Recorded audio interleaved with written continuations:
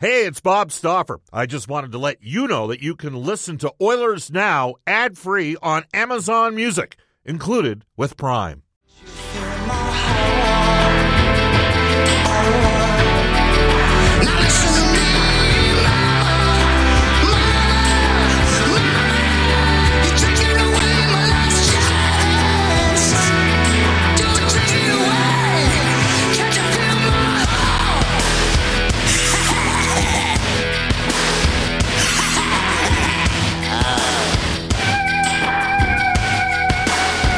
That's a hell of a song, man.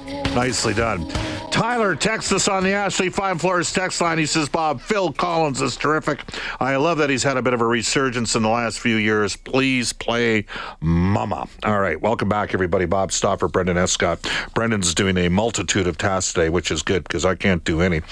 This is Oilers Now, where guests receive gift certificates to Roost Chris Steakhouse. It's the greatest steak you've ever had. Follow the sizzle to 9990 Jasper Avenue. Tell Chris and Chef Eltap that Oilers Now sent you. Roost Chris is open Tuesday through Sunday from 5 p.m. until close. As we head off to the River Cree Resort and Casino Hotline, our Oilers Now headliner today is brought to you by Wilhauk Beef Jerky. It's the best you've ever tasted. Search for Wilhauk, Wilhauk today. So we welcome back to the show, Sportsnet Spec. Hello, Mark Spector. How you doing? Oh, pretty fair. Bobby? Do you have a favorite Phil Collins song? No, I'm not a big Phil Collins fan, man. I'm here to tell you.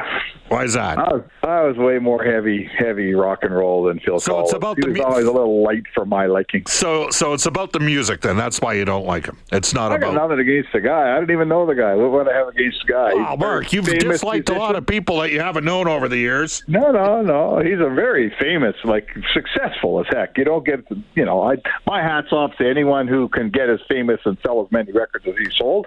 Did I buy any of them? No, I never bought any of them. So what would you have been buying back in the, in the 80s?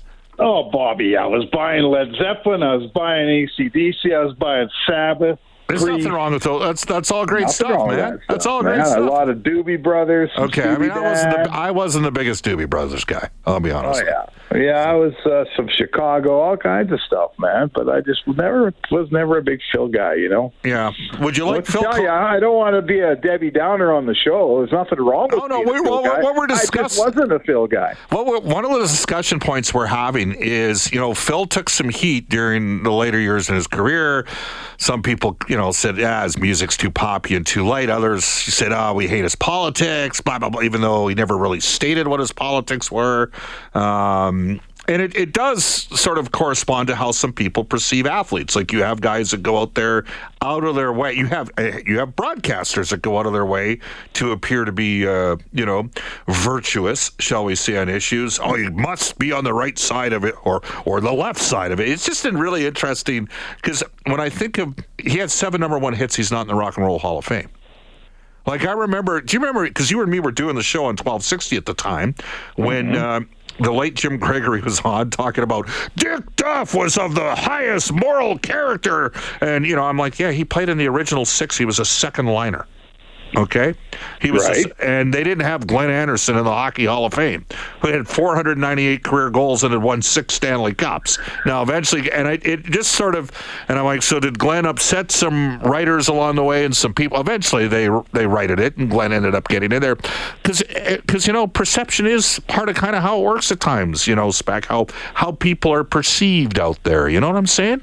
Well, and everything's politicized today much more than it used to be. A guy comes out today and falls on, it tells you whether he's Republican or Democrat, certainly in the States, or now in Canada, right? If you come out today and state your claim as UCP or Trudeau Liberal, people, you immediately gain a bunch of fans and you immediately lose a bunch of fans. And that's just the way we are. I grew up at a time where I didn't care who my athlete voted for. Frankly, I still don't care who my athlete votes for. I'll take it one step further, Spec. Vote wherever you want. Spec, we have an election coming up on Monday. Go vote for who you want. That's what I have to say. Okay? Yeah, vote for who you want. Absolutely. There you go. All right. So, Spec, you wrote a piece on what you might perceive the Edmonton Oilers are doing. Ken Holland was on yesterday in Oilers Now and talked about pending UFAs and that they've expressed a desire to stay. First of all, just before we go to what the Oilers need to do, Is it possible, Mark, the Edmonton Oilers might have lost 2 years in a row to the eventual Stanley Cup champions? Well, we're going to find that out soon. I mean, I think the Colorado team last year was of such a high pedigree and had paid their dues for so long. And when they beat Edmonton, no one was surprised. We all thought maybe it'd be a 5 or 6 game series, but not many people picked Edmonton to win that series. So that didn't come with much. It kind of unfolded the way we thought it would. Then they won the Cup, and we all said, there you go. They're as good as we thought they were. Vegas is a little different because Vegas and Edmonton were so close to each other. So it does sting when you see Vegas go on and have their way with Dallas here. You think, man, if they could do that to Dallas, couldn't Edmonton have done that to Dallas? I mean, I think they could have. So, sure. The funny thing about this year, Bob, was there was all these upsets all over hockey, and all these good teams went out, and the path got knocked wide open, but there wasn't any upsets in the Pacific, right? Edmonton still had to go through Vegas, the best team in the West, and unfortunately couldn't beat them. And Edmonton finished ahead of L.A. and ultimately won against a very well-coached L.A. Kings squad. When we did our prediction spec, I said on the air, I'm adding a game just because of Todd McClellan, knowing the Oilers and the matchup and that 1-3-1 passive neutral zone that he plays. And that said, the 2 games they won in OT. But at the end of the day, the best team in the Pacific won the team that was best in the regular season won the Pacific in the playoffs. The problem was Edmonton for the second half of the year were the best team in the Pacific, and I think that's what's a little bit frustrating for fans in oil country. Yeah, so what are these little things? What are the little things that caused LA to perform in the clutch a little bit? Like they won the overtime games, right? 2 of them anyway. Yeah. They scored a late goal, got a late power play. What are the little things? Edmonton led every game of that Vegas series. It's crazy. But only won 2 of them. What are the small It's not a small... Mark, it's not a small thing. There's an obvious thing that happened in both series. And what's that?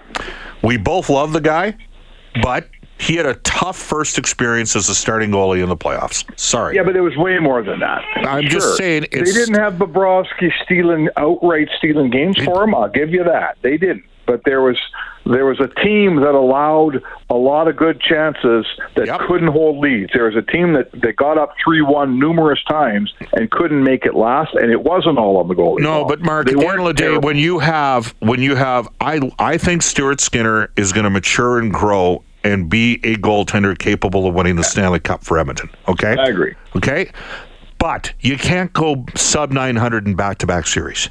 Of course you can, for sure. And he gave up 4 on 17 in Game 5 and 4 on 21 in Game 6 and got pulled. That was okay. So at what point do we stop blaming the goal? Yeah.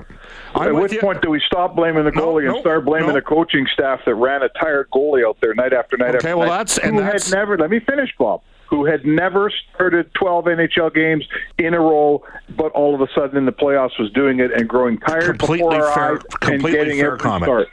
Stop blame Skinner after about 8 starts, Bob, and I start to blame other people. Would you have okay, so at what point would you have started Campbell? Well, at the point that I saw that Skinner was just tiring out, wearing down, right? I would say to you that, Game 6, he wasn't even close to good enough. Game 5, he wasn't good enough. At some point, I think you had to take a 30,000-foot view on the goaltending situation and say, if I think I'm going to start Stuart Skinner every game of the playoffs and we're going to win a cup, that's probably not going to happen. I have to decide when the playoffs begin.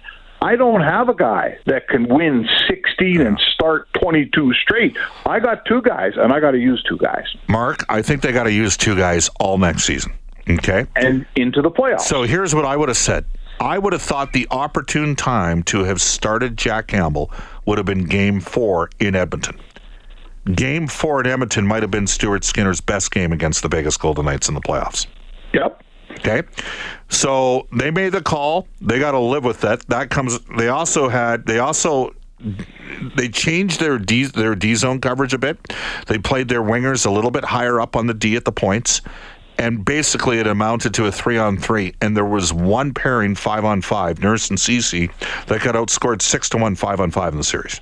They got destroyed. And often, certainly in the final game, that coincided with Draisaitl. By the way, Mark, it was interesting how Draisaitl fell on the sword for his teammates after the game. You recall what he said? I cost us the game. That's what he said. I didn't hear that. He said I wasn't very good, and I got to take my share of the blame. He said I wasn't very good tonight. Yeah, I'm not sure he said I cost him the game. Not when I was standing there. Well, okay, I could have sworn he said this is on me. I thought he said that. So, anyways, so I'm looking like the entire.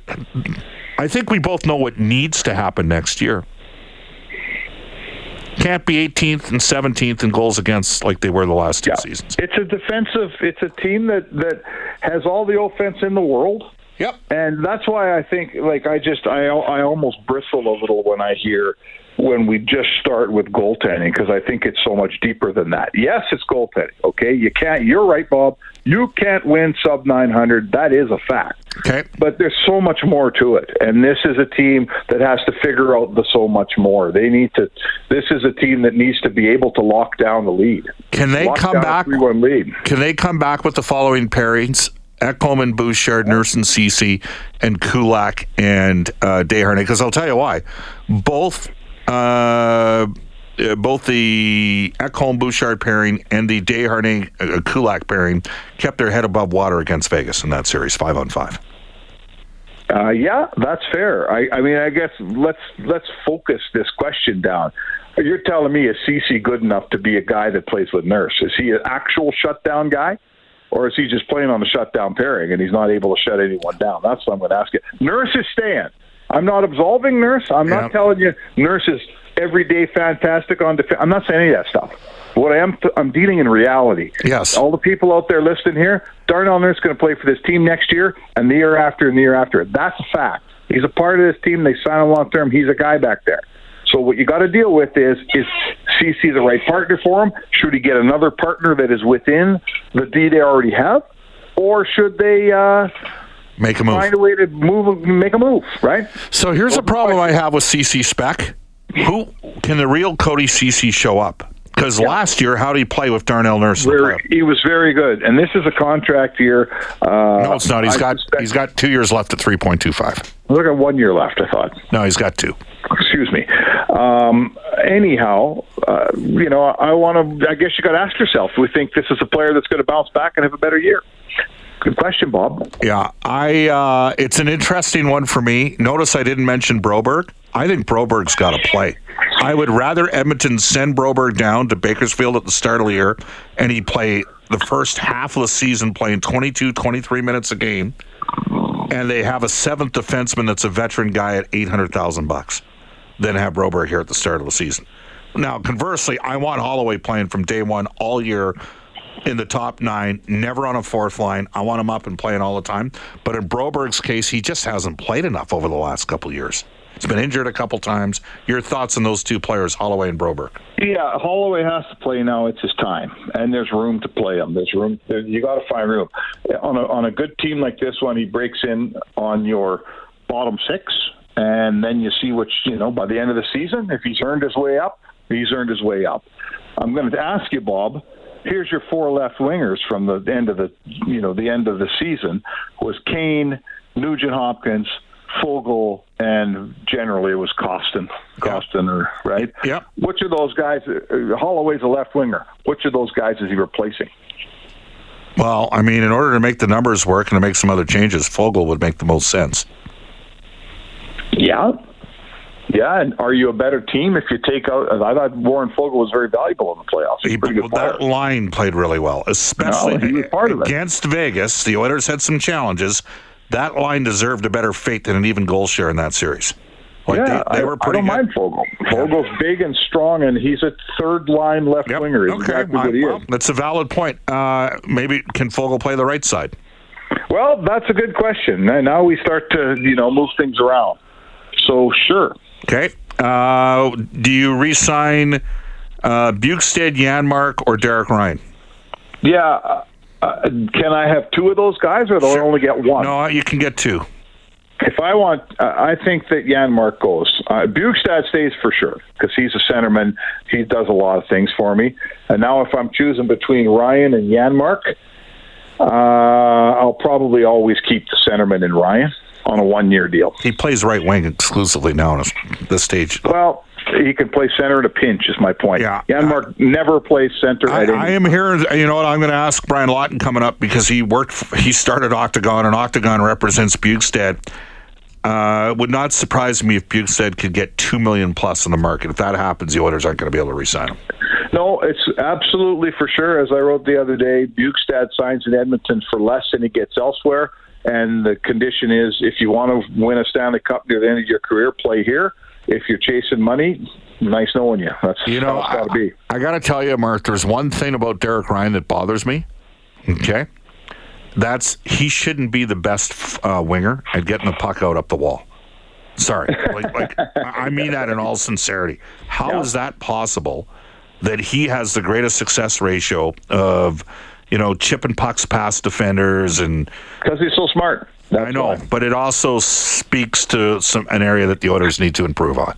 And he's an older player. He's older and he's not very big. So those are two strikes. When I'm building my hockey team, old and small. I don't have a lot of guys who are old and small. But you know what trumps old and small? Smart.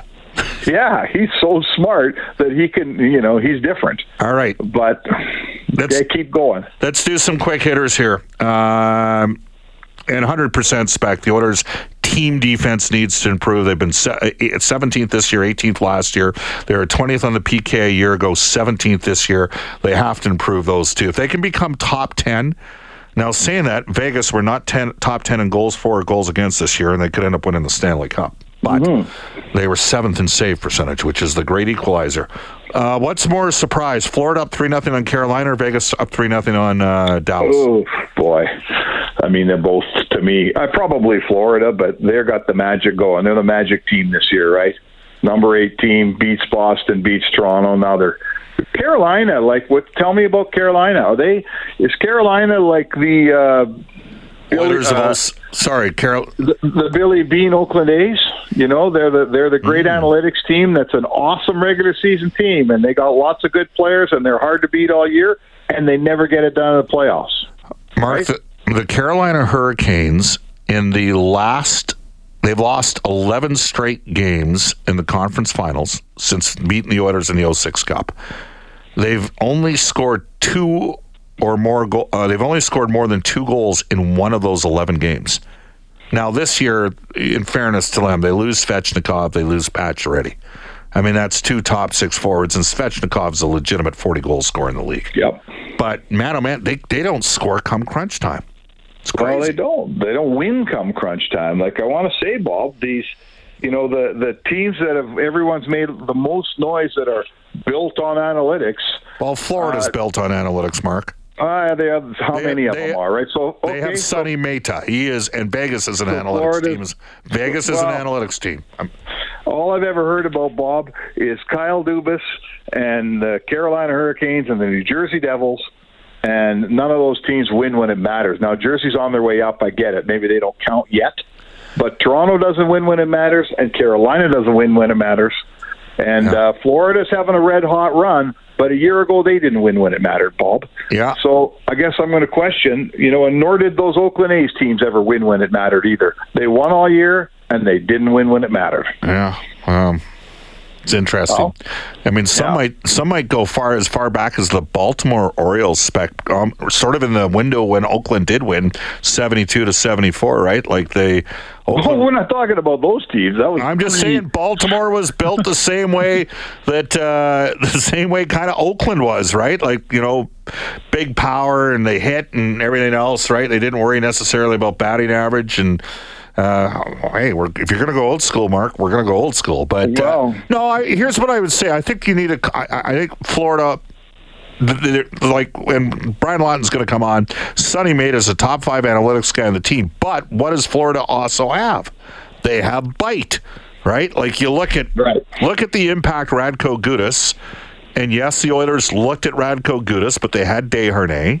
Okay, look at the impact Gudas has had. I mean. Spec, the Florida Panthers are winning with Mark Stahl in their second pairing. Well, and they're winning. Listen, they got Bobrovsky.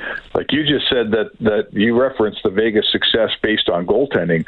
Look at the goaltenders they did it with this year. Yeah. Oh, my goodness. I mean, what does that say about Sean Burke?